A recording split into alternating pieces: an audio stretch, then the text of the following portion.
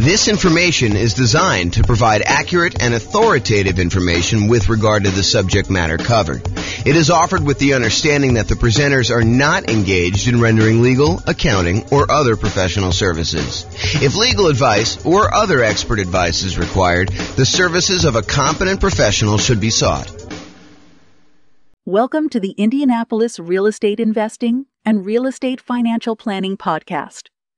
Learn all about investing in real estate in Indianapolis, Indiana, with a combination of real estate financial planning and modeling with numbers specific to Indianapolis. Plus, syndicated, more generalized recordings of live and pre-recorded real estate investing classes, not all of them specific to Indianapolis. Be sure to stay tuned after the podcast for a message from our sponsors.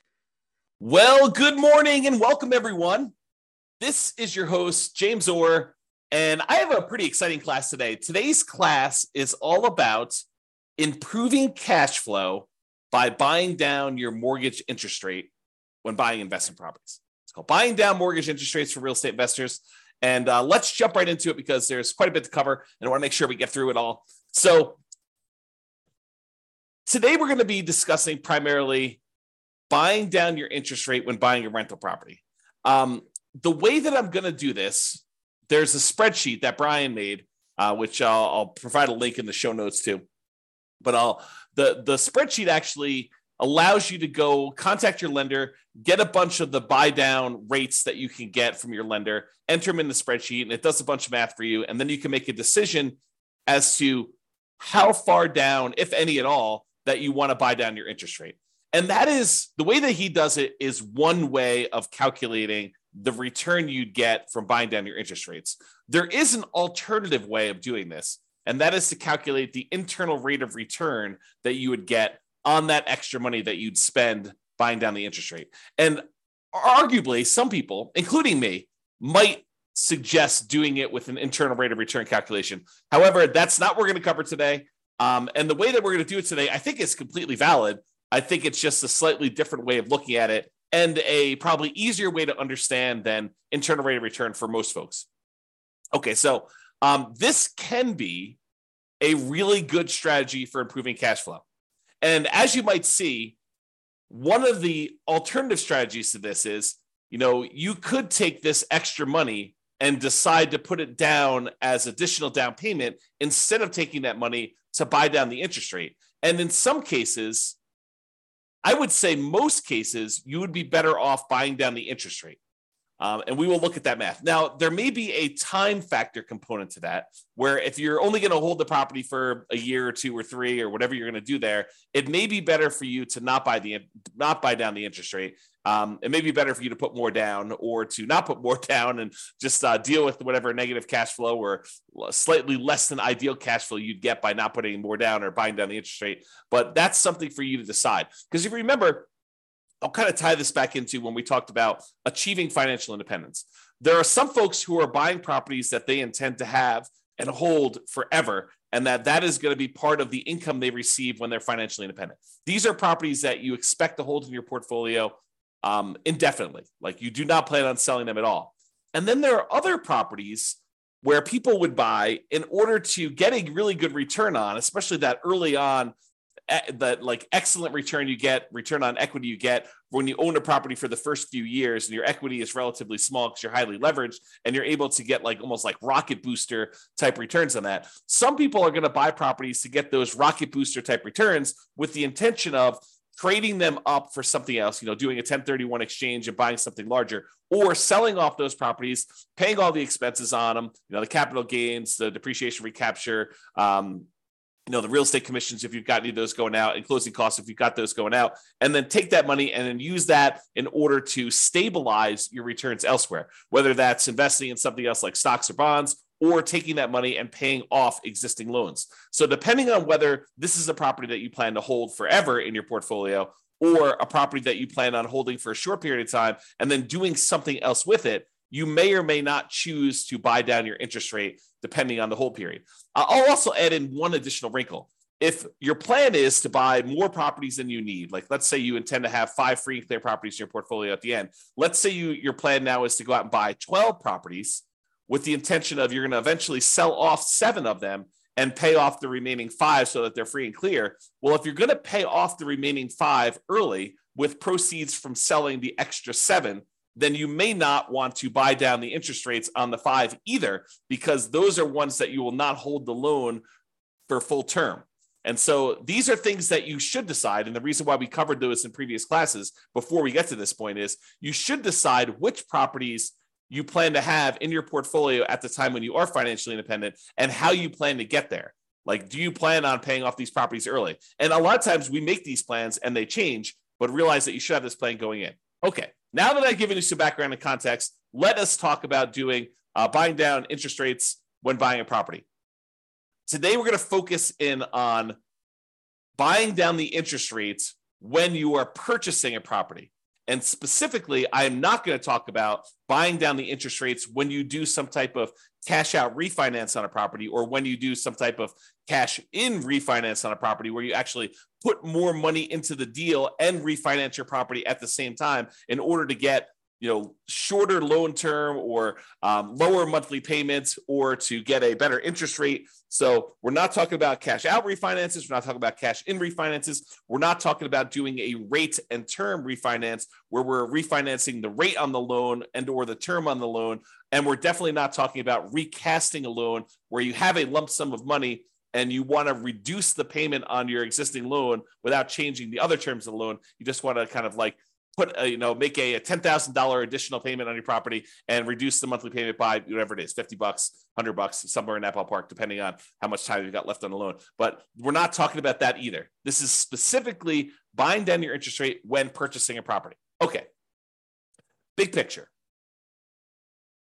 When you go to get a loan, the interest rate you get on the loan can be changed by how much you either pay and give to the lender, or how much the lender gives you as a credit to take a higher interest rate. So you can voluntarily take a higher interest rate and have the lender give you a credit to help cover closing costs.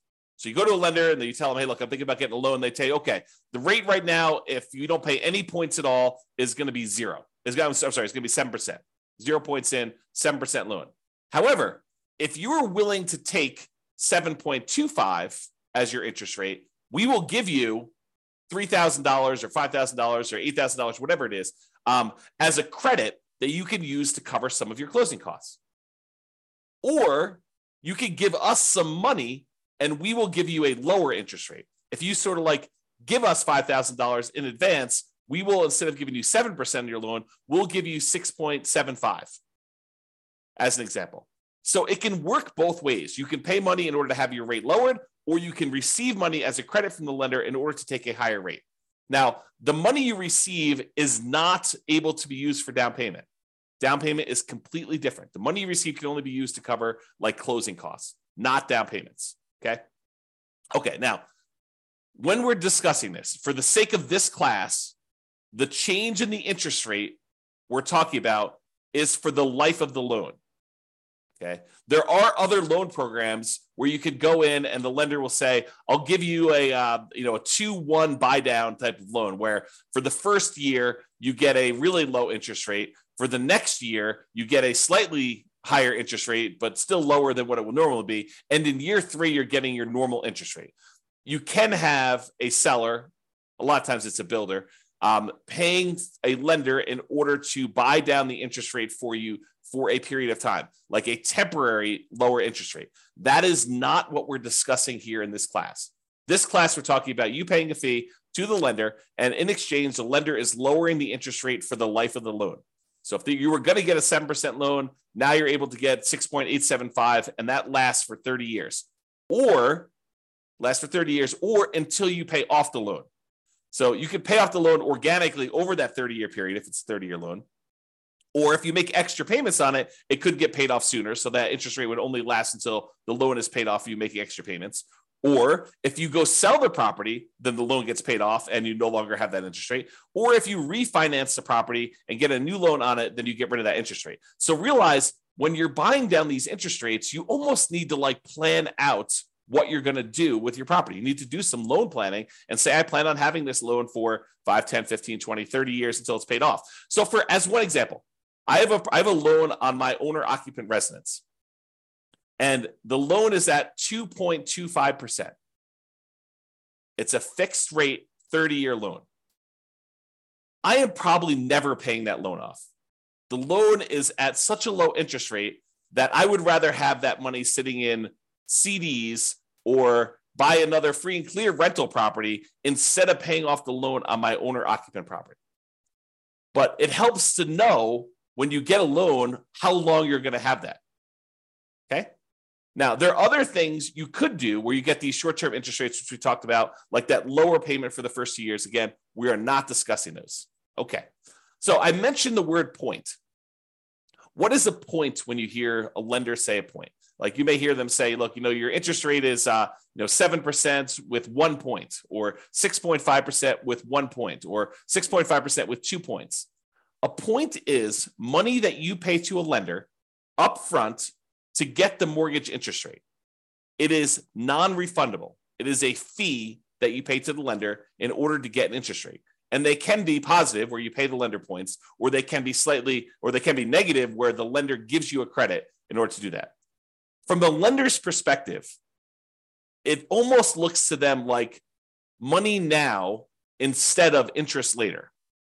So they're like, look, you can pay me $5,000 now, and I will give you a lower interest rate so that I'll collect less interest over time in exchange for a little bit of money up front.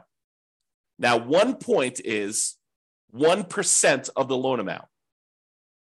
So if you're buying like a $500,000 property and you're going to put 20% down as an example, that means you'd be putting $100,000 down on a $500,000 property. So you'd get a $400,000 loan. Then 1 point of a $400,000 loan is $4,000.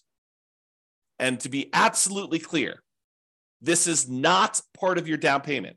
Any points you pay are in addition to the down payment you need in order to get the loan. They're in addition to other closing costs you might have for getting the loan. And the points you pay are not part of your monthly payments. It's not like if you pay points, then those count as part of your monthly payment. Okay. Points are separate things you pay to a lender up front. They're non-refundable that affect your interest rate on the loan. Okay. That's what points are. So let's talk about what par rate is. The par rate on a mortgage is the mortgage interest rate you'd get if you paid exactly 0 points. You did not buy down the interest rate at all, and you did not receive a credit to accept the higher interest rate from the lender.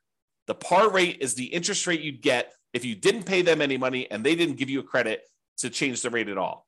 Now, rarely does the par rate land on like one of these round interest rates. It's not like they're going to be the par rate is 6.00% or the par rate is 6.5 or the par rate is 7.00. Rarely do they end up on one of those sort of like really round numbers. They're usually like, 6.531 or 6.744 or 6.122. Like they end up being in these like weird spots. So in most cases, when a lender is giving you a quote for kind of like what par would be, they will tell you, par is about 6.5 and you're getting a $200 credit, like a really small credit. Or, par is 6.5 and you have to pay $250 in order to get that rate. Like, so the par rate might have been a little bit higher than 6.5 or a little bit lower than 6.5, but they'll tell you, you're getting a 6.5 rate and you got to pay us, 0.01% of a point or 0.01 points or 0.1 points, or like they're not usually even and equal like that. So you'll usually end up paying a little bit more to buy down the rate or a little bit less to get a credit in order to get at that round interest rate. So par rate is not usually on an even number. Now be careful.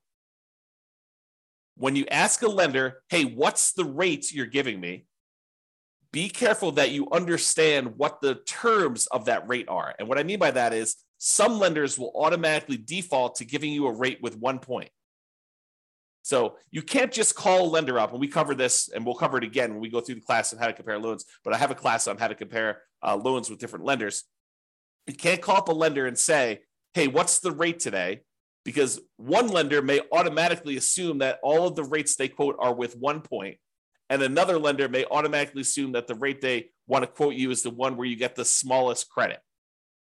So, and the rates may be, a quarter point difference or more, depending on what you're looking at. So you can't say to them, do this, because they're not necessarily quoting you the same thing. You need to understand what the charges are for that loan to make sure you understand what they are giving you. So when you call them up, say, what is the rate? What is the par rate right now with no points? And believe me, sometimes you need to clarify with them that that's what you want, because they will still sometimes give you the wrong one. So oftentimes it's better to get the sheet showing what the buy downs are and what the credits are. And so you can figure out your own par rate to make sure you understand that they're giving you something that you can compare to someone else. Okay. So just a tip when you call lenders, you're trying to do that. Now, so let me paint a picture for you. You're about to buy a property. Okay. You have enough money set aside for whatever down payment you need. You have money set aside for all the reserves you need on the property you're buying, your personal reserves, and any other properties that you currently own. In addition to that, you have your closing costs set aside for buying this property. And if you're prudent and you actually have negative cash flow on the property that you're buying, and maybe you're buying a property with little down and it's got some deferred down payment, negative cash flow, you've set aside any negative cash flow you'll have until that negative cash flow goes away. We'll talk about this in another class, but you set aside any negative cash flow that you have on that property as a prudent investor, knowing that, hey, that's coming. Maybe I should have my down payment, my reserves, my closing costs, and any negative cash flow that I'm going to have on a property. If you don't have a negative cash flow, you don't need to worry about that. Okay. So that's the context of where we are. In addition to that, in addition to your down payment, your reserves, your closing costs, and maybe some negative cash flow, if you've got that, you have some extra money. So the question is, what do you do with that extra money? Well, number one is you could invest in something else. You could say, I'm going to keep this money on the sideline and I'm going to use it to buy my next rental property, my next down payment, next reserves, next closing costs, all the stuff you need there. You could take that money and you could use it to market for off-market deals. Try to find some type of creative financing situation where you do some marketing and you look for a motivated seller where you can negotiate owner financing or subject to wrap financing or lease option or whatever you're doing there. So you can use it to do marketing to find off-market deals. You can make improvements to a property to improve cash flow, whether that's the property you're about to buy or another property that you own. You're like, if I went and I converted this property to, kind of like closed in the garage or added an extra bedroom or, added a RV parking spot or whatever you want to do in order to make improvements, you could take that money and you could get improved cash flow with it. You could hire a property manager to buy back your own time. You could set aside money to do that. Okay. So these are just some of the ideas of things you could do other than use the money to do what we're going to do today. Okay. The other things you could do is you could de-risk. You could take that extra money. You could say, I'm going to increase my reserves on all of my properties so that I have a lower risk level. If you thought it was prudent to have 1 month of reserves on all of your rental properties, that's probably risky. If you said, I'm actually going to de-risk by taking this extra money I have, and I'm going to make sure I have 6 months of reserves on my rental properties, that's less risky. If you say, okay, look, I want to even de-risk even more. I want to have a year's worth of reserves on every single one of my rental properties and my own personal expenses. That would be a way for you to de-risk. It would reduce your overall risk by having more reserves. Another way to de-risk would be to buy more or better insurance. Be property insurance, could be umbrella insurance, could be additional liability insurance, could be maximizing your rates on your car insurance, whatever it is that you want to do to de-risk, that is one strategy you could do with that extra money. Another thing you could do with that extra money is you could put more down. By putting more down, it means that you end up borrowing less, which reduces the payment that you have on the property and therefore would improve cash flow. So by putting more money down, you borrow less money on the property, reduces the payment, and improves cash flow. It may also get rid of PMI. If you went from putting 15% down to buy an investment property to putting 20% down, you would also eliminate PMI. So you'd borrow less because you're going from 15% to 20% down. So you're borrowing, instead of 85%, you're borrowing 80% now. So that would reduce your payment. But in addition to that, you get rid of PMI, which would further reduce your expenses on the property, which would also improve cash flow. And when you put more down, sometimes you go over a threshold where the lender says your rate now improves. If you go from putting 15% down to putting 20% down, not only do you borrow less, not only do you get rid of PMI, but you also get a slightly better interest rate directly from the lender because you went from an 85% loan to value to an 80% loan to value on your loan. Okay. So by putting more down, you can improve your cash flow in possibly 3 ways, usually at least 2, which is borrowing less and getting a slightly better interest rate. So those are some of the options if you have extra money when you're buying. Today, we're going to cover one of the other things you could do with that money, and that is you could voluntarily pay extra points to the lender to buy down the interest rate on the loan. Okay, so you give money in terms of points to a lender. They're non-refundable. You don't get them back. They don't count as equity, but then you actually use that in order to improve the interest rate you're getting on the loan for the life of the loan, which could improve cash flow. So comparing the two options, you can either put more money up for down payment, or you could buy down the interest rate. If you do it as down payment, you borrow less, you lower the payment, you get improved cash flow. When you buy down the interest rate, you borrow the same amounts, you reduce the interest rate, and you improve cash flow. When you put more down as a down payment, the money is now in equity in the property. You are likely to get it back when you either sell the property or do a cash out refinance. When you buy down the interest rate, the money is consumed. The lender takes it as a fee. It is not equity in your property. You do not get that back when you sell or do a cash out refinance. When you put more down payment down, it lasts the full life of the loan, just like it does if you buy down the interest rate. They both last for the full life of the loan. When you put more down in down payment, it may change your interest rate. May. If you don't go over a certain threshold, if you only go from putting 20% down to putting 22% down, you may not see an improved interest rate from doing that. If you go from 20% down to 25% down, you are likely to see an improvement in your interest rate when you put more down. However, when you buy down your interest rate, that's literally what you're doing. It does change the interest rate. When you put more down in down payment, it may impact your private mortgage insurance. If you go from less than 20% down to at least 20% or more down, then it will affect your interest rate. It'll affect your PMI. It even affects your PMI if you go from like 5% down to 10% down. It doesn't even mean that you need to get rid of it completely, but actually having more in down payment will reduce your PMI payments by some, not to zero. You have to, in order to reduce your PMI to zero, you need to go above 20% or more. Okay, but you can go from 5% to 10%, and it could actually adjust your PMI because you hit certain thresholds with PMI. When you buy down your interest rate, though, it does not impact PMI at all. Okay, so those are comparing the options. So let's say you do want to consider buying down your interest rate. You call your lender up or you email your lender and you say, look, hey, can you send me a list of the buy down table for buying down the interest rate on this particular thing? And they'll send you over something what looks like on the screen here, which is a buy down table showing you all the different rates along the left-hand side. Then there's a column for APR, which I'm not going to get into today. Then there's the price, like how much it actually cost you in order to do that. The discount or rebate percentage, like how much in terms of points that it costs you to do it, whether they're giving you a credit, which is the green ones down here. This is where they're paying you money. The red ones are where the borrower, you, are paying in a fee in order to get that. This is the dollar amount of the rebate based on whatever price of property they put in to give you this quote, and whatever your credit score is and stuff for today. So it tells you like how much it costs you to do that in order to do it. And then it gives you what the principal and interest part of the payment is. Okay. So this is the table they will give you. And you're looking at it and you're like, I'm not sure I understand like what the implications are just by looking at the table. And that's right. That's the trick, is that you need to do some math in order to determine if this is worthwhile doing. Okay.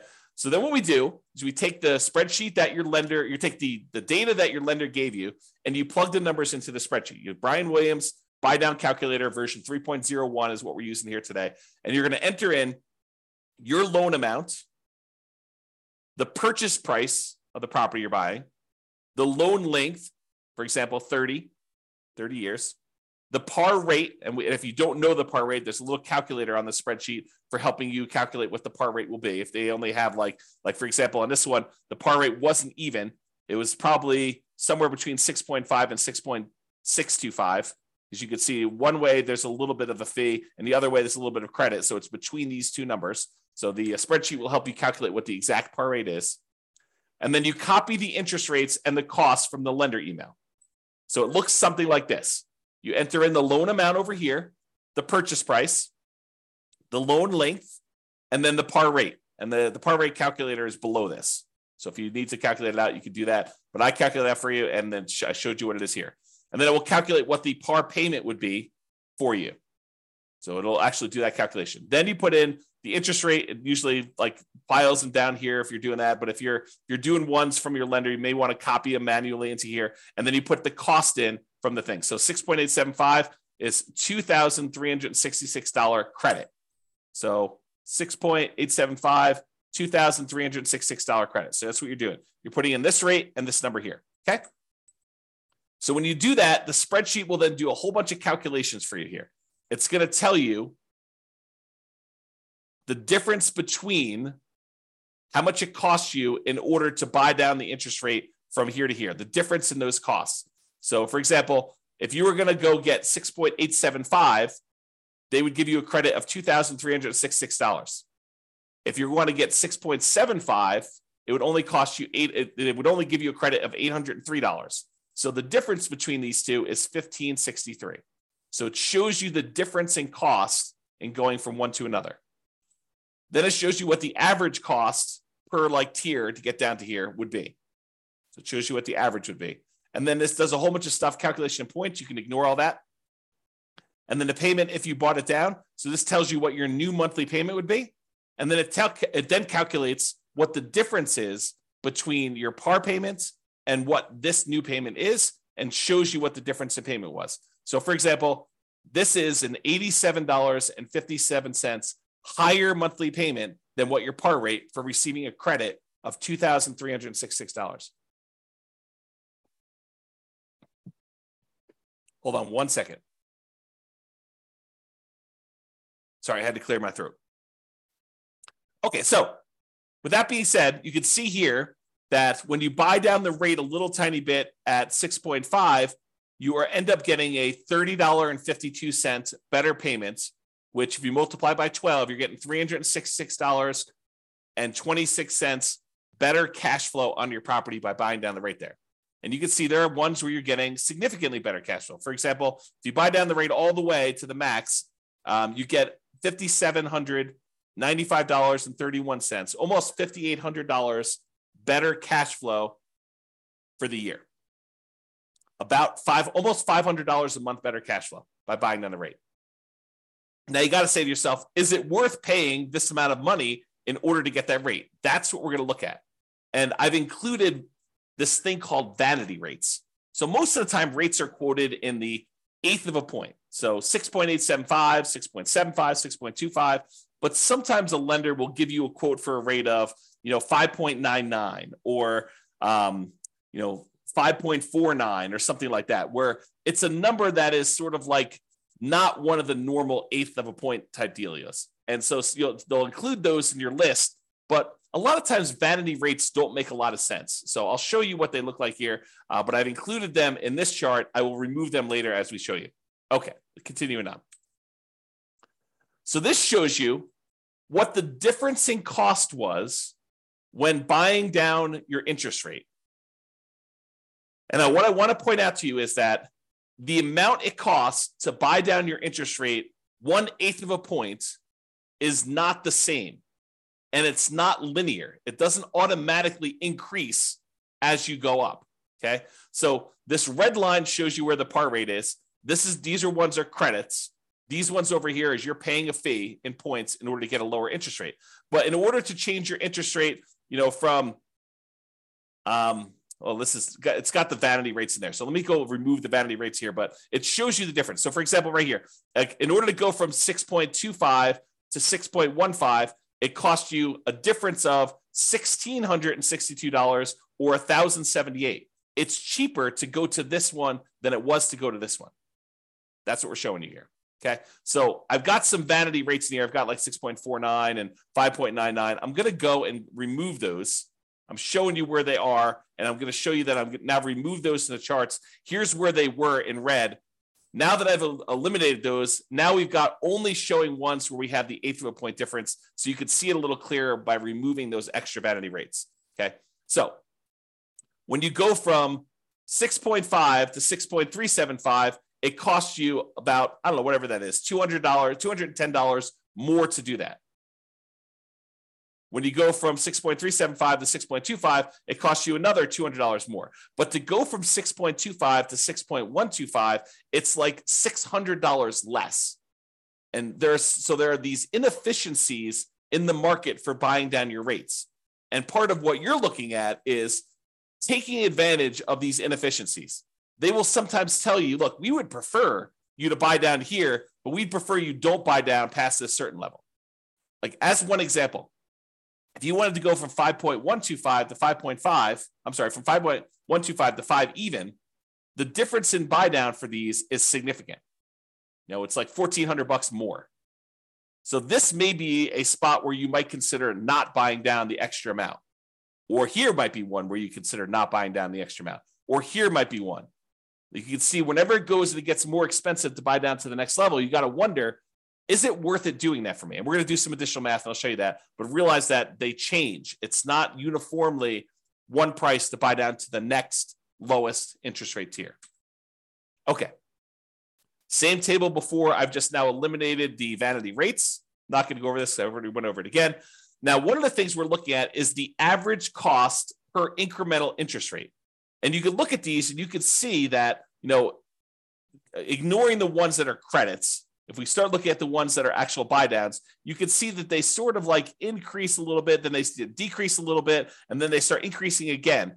So if you were thinking about where you might want to buy down, one of the things you could look at is where it actually starts to increase again. So you can look for these inefficiencies, and I'm going to zoom in and graph this out for you and show you this is the average cost per incremental improvement in mortgage interest rate, the average cost in order to buy down to that level.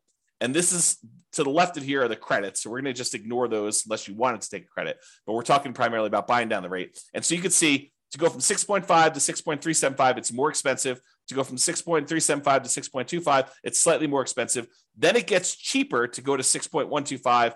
Then it gets the tiniest bit more expensive to go to 6%. Then it starts getting a little bit more expensive again to go to 5.875. So you could look at this and you could say to yourself, look, if I wanted to get a deal, it might be the kind of like best bargain to stop buying down the rate when the rates start getting increasingly more expensive. So this could be a good spot for you to consider. Now, the decision is totally up to you. You don't have to buy down your rate at all. You could choose to take the par rate. You could choose to take a credit. But if you're thinking about, I want to improve cash flow on my property, this is one way to do it. And then you got to wonder to yourself, is the extra money that I'm spending worthwhile investment? What's the return I'm getting on spending this extra money? And that's where we're headed with this. So now we're going to show you what the simple and compound rates of return are for spending this extra money. So these are all the different interest rates along the side here. You can't see them, but if you're on the spreadsheet, this is just spread over to the right of the spreadsheet there. And this goes and shows you what your simple interest rate would be after you've paid back the money to yourself for buying down the loan. So this shows you that once you paid yourself back the money in order to get the buy down itself, then you're earning, in this case, 33.6% return on the extra money that you spent. Not bad in terms of simple interest. Now, if we take it and we look at this simple interest over a period of time, you could say after 10 years, including paying back on the initial amount that you borrowed, this one would get you 23.6% return on any extra money you spent here. Now, most people are probably not using simple interest, although there are some times when you'd want to think about it that way. But most people are going to think in terms of compound interest. The money you're getting on the money that you invested over time from a while ago, you want to make sure you take into account that time impacts your return. And so compound interest does that. So in this case, you can look at what your return is over here from seeing different interest rates that you buy down to. And you can see that there's a lot of them, depending on how long out you go, where you get good returns on your money for doing that. So for example, here's how you read this chart. If you bought down your interest rate to 6%, you'd have earned over a 15-year period of time, you'd have earned 28% per year simple interest on the amount you spent to buy down the interest rate. So you got to ask yourself, if I'm looking at other investments that I have that give me simple interest, what am I getting on those? And should I take this money and invest it by buying down my interest rate, knowing that this one is paying me 28% return? So you got to compare it to other things you could invest in. We already went over that list. Okay. So that's the simple interest one. Here's the compound interest one. If you decide to look at what your compound interest rate return is over a 15-year period for buying down that loan to 6%, you'd be getting an 11.62% compounding rate of return by buying down that loan and getting your money back. So is getting an 11.62% return on your money, a compounding annual return rate over a 15-year period of holding that loan for 15 years, is that a good return for you? And I think for a lot of folks, getting an 11%, essentially cash on cash return on investment from buying down the loan is a really good return. Where else are you getting an 11.62% 15-year term cash on cash return on that loan, on investment? That's why it's probably pretty compelling to do that. Now, the more you buy it down, in general, looks like the lower the return you're getting. And the longer you hold it, the lower return you're getting after a peak. Okay? So there's like optimal parts here to do this, but that's the general rule. All right, more down. Sometimes putting more down will improve your interest rate and it will get rid of that PMI. So it'll improve your interest rate and get rid of your PMI. The spreadsheet does not take into account either of these things. It does not show the improved interest rate you get by putting more down, and it does not take into account that you will get rid of PMI.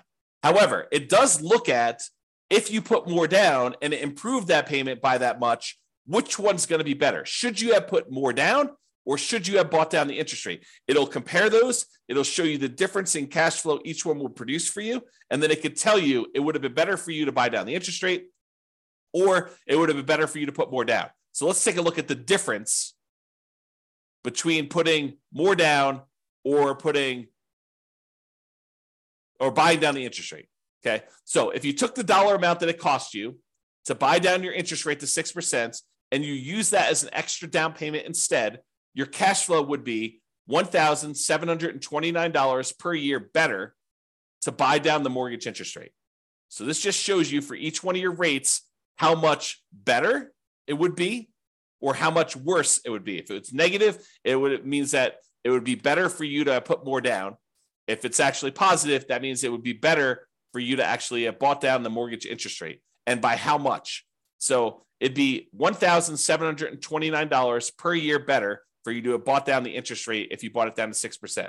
If you bought it down to 5%, it would have been $4,055 per year better for you to have bought down the interest rate. This just shows you what is going on there. Okay. And this number comes from this table.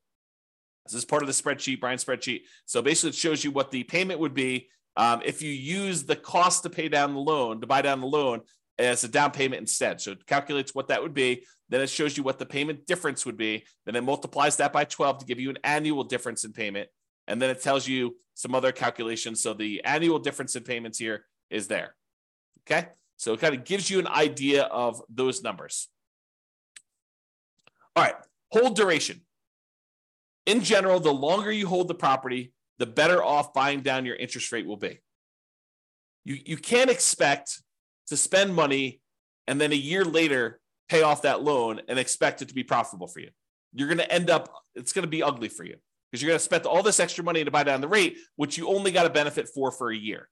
But if you get that benefit for 5 years or 10 years or 15 years or 20 years or 30 years, it tends to be better if you do it that way. And so this table, part of Brian's spreadsheet, shows you how much better it would be by how long you hold it. Now, I need to talk to you about what's going on in this table because it's not just cash flow anymore. Up to this point, we've been primarily talking about how buying down your interest rate or putting more down have improved the cash flow on your property. Because when you buy down the interest rate, it actually improves how much your monthly payment is, which means your cash flow improves by that amount, Or when you put more down, it improves cash flow because you're borrowing less, although in some cases it improves your interest rate too and gets rid of PMI. Although in this case, we're only looking at the difference between borrowing less as to how it improves cash flow. So it does do that. However, when you buy down your interest rate, something else changes as well. If you remember the 4 areas of return you have when you buy rental properties, there's appreciation. The property tends to go up in value over time. It doesn't matter how much you put down as to how much the property goes up or down in value. If you put 100% down, the property can still go up or down in value the same amount. If you put nothing down and you borrow 100%, doesn't matter. The property can go up in value that. Now, your return on how much you invested changes, but the dollar amount you're getting from appreciation stays the same. If the property goes up 3%, it doesn't matter if you put nothing down or you put everything down. Same thing holds true for your tax benefits. It doesn't matter if you put 100% down or nothing down, you still get the same depreciation benefit, tax benefits of owning that rental property. However, how much you put down is impacted by, or how much you put down impacts cash flow. The more you put down, the better your cash flow tends to be. If you buy down your rate, the better your cash flow tends to be. Okay. But it also affects something else that most people don't think of, and that is how quickly and how much you pay off on the loan, the debt amount each month. And I'll give you a really simple example of this. If you're buying a $500,000 property and you're getting a $400,000 loan, the $400,000 has to be paid off over 30 years. So you got to pay off $400,000 over a 30-year time period. So a certain amount of that has to be paid off each month in order for you to pay it off by the time it's 30 years later. But if you only borrow $50,000, then the amount of money you have to pay off is only $50,000 over that same 30-year period. So the amount you actually pay off is significantly lower when you borrow less. However, something else people don't realize is when you change your interest rate, it also changes how much you pay off at what point in the loan. The lower the interest rate, the more you're paying off on the loan earlier. The lower your interest rate, the more you pay off earlier with each monthly payment. So the amount of equity you gain in your property also changes based on what your interest rate is. So when you buy down your mortgage interest rate, it also changes how much equity you grow in the property and when. What this chart takes into account is both your cash flow difference and the equity difference you get between buying down the interest rate or putting extra down payment down, because when you borrow less, the down payment impacts your equity as well. So it does take into account both of those changes, and it shows you what the difference was. So in this case, if you look at whatever it was here, I think this is probably around, 1, 2, 3, 4, 5. I think this was buying around to 6% or so. So right here, I'm assuming this is the buy down 6%. It shows it on the full table, but I can't see it. It shows you that after 15 years, you'd be $18,331 better if you bought down the interest rate than putting that money down as additional down payment. So this shows you both the cash flow improvement and the equity improvement you'd have by doing that based on hold duration. Okay. Now, buying down your rate or prepaying PMI. So let's say you're doing a nomad strategy or a house hacker strategy where you're thinking to yourself, okay, I put 5% down. I've got a little bit of extra money. Should I buy down my mortgage interest rate, or should I take that same amount of money and should I prepay PMI instead? PMI is whatever it is, $250 a month. I could take $5,000 and I could get rid of that $250 a month. Which one is better? Should I buy down the interest rate or should I prepay this PMI to improve that? And I probably should do an entire class on how to compare these. But for now, the correct way to do that is to use the world's greatest real estate deal analysis spreadsheet, which is free. Just go download it at realestatefinancialplanner.com/spreadsheet and do both options. Do one option where you buy down the interest rate, do another option where you actually prepay PMI, and look at the returns you're getting, all the returns you're getting, because it actually impacts more than just cash flow. Look at all the returns you're getting and decide which one better fits what your specific goal are, what your preferred return characteristics are. Are you emphasizing and making your number one most important thing cash flow? Well, then you might want to look at cash flow. But if you're looking at what is my overall return, which a lot of folks are, then you may want to go look at which gives you a better overall return comparing those two different options. And that's the way to do it. Okay? All right, in conclusion, you can choose whether to receive a credit or to buy down your mortgage interest rate. That's your choice when you go to get your loan. It can be better to buy down mortgage interest rates than to use that same amount of money to put more down. It can be better for you to do that. So you should call your lender to get the buy down amounts and then use the spreadsheet to do some math to see what may be best for you in your specific situation.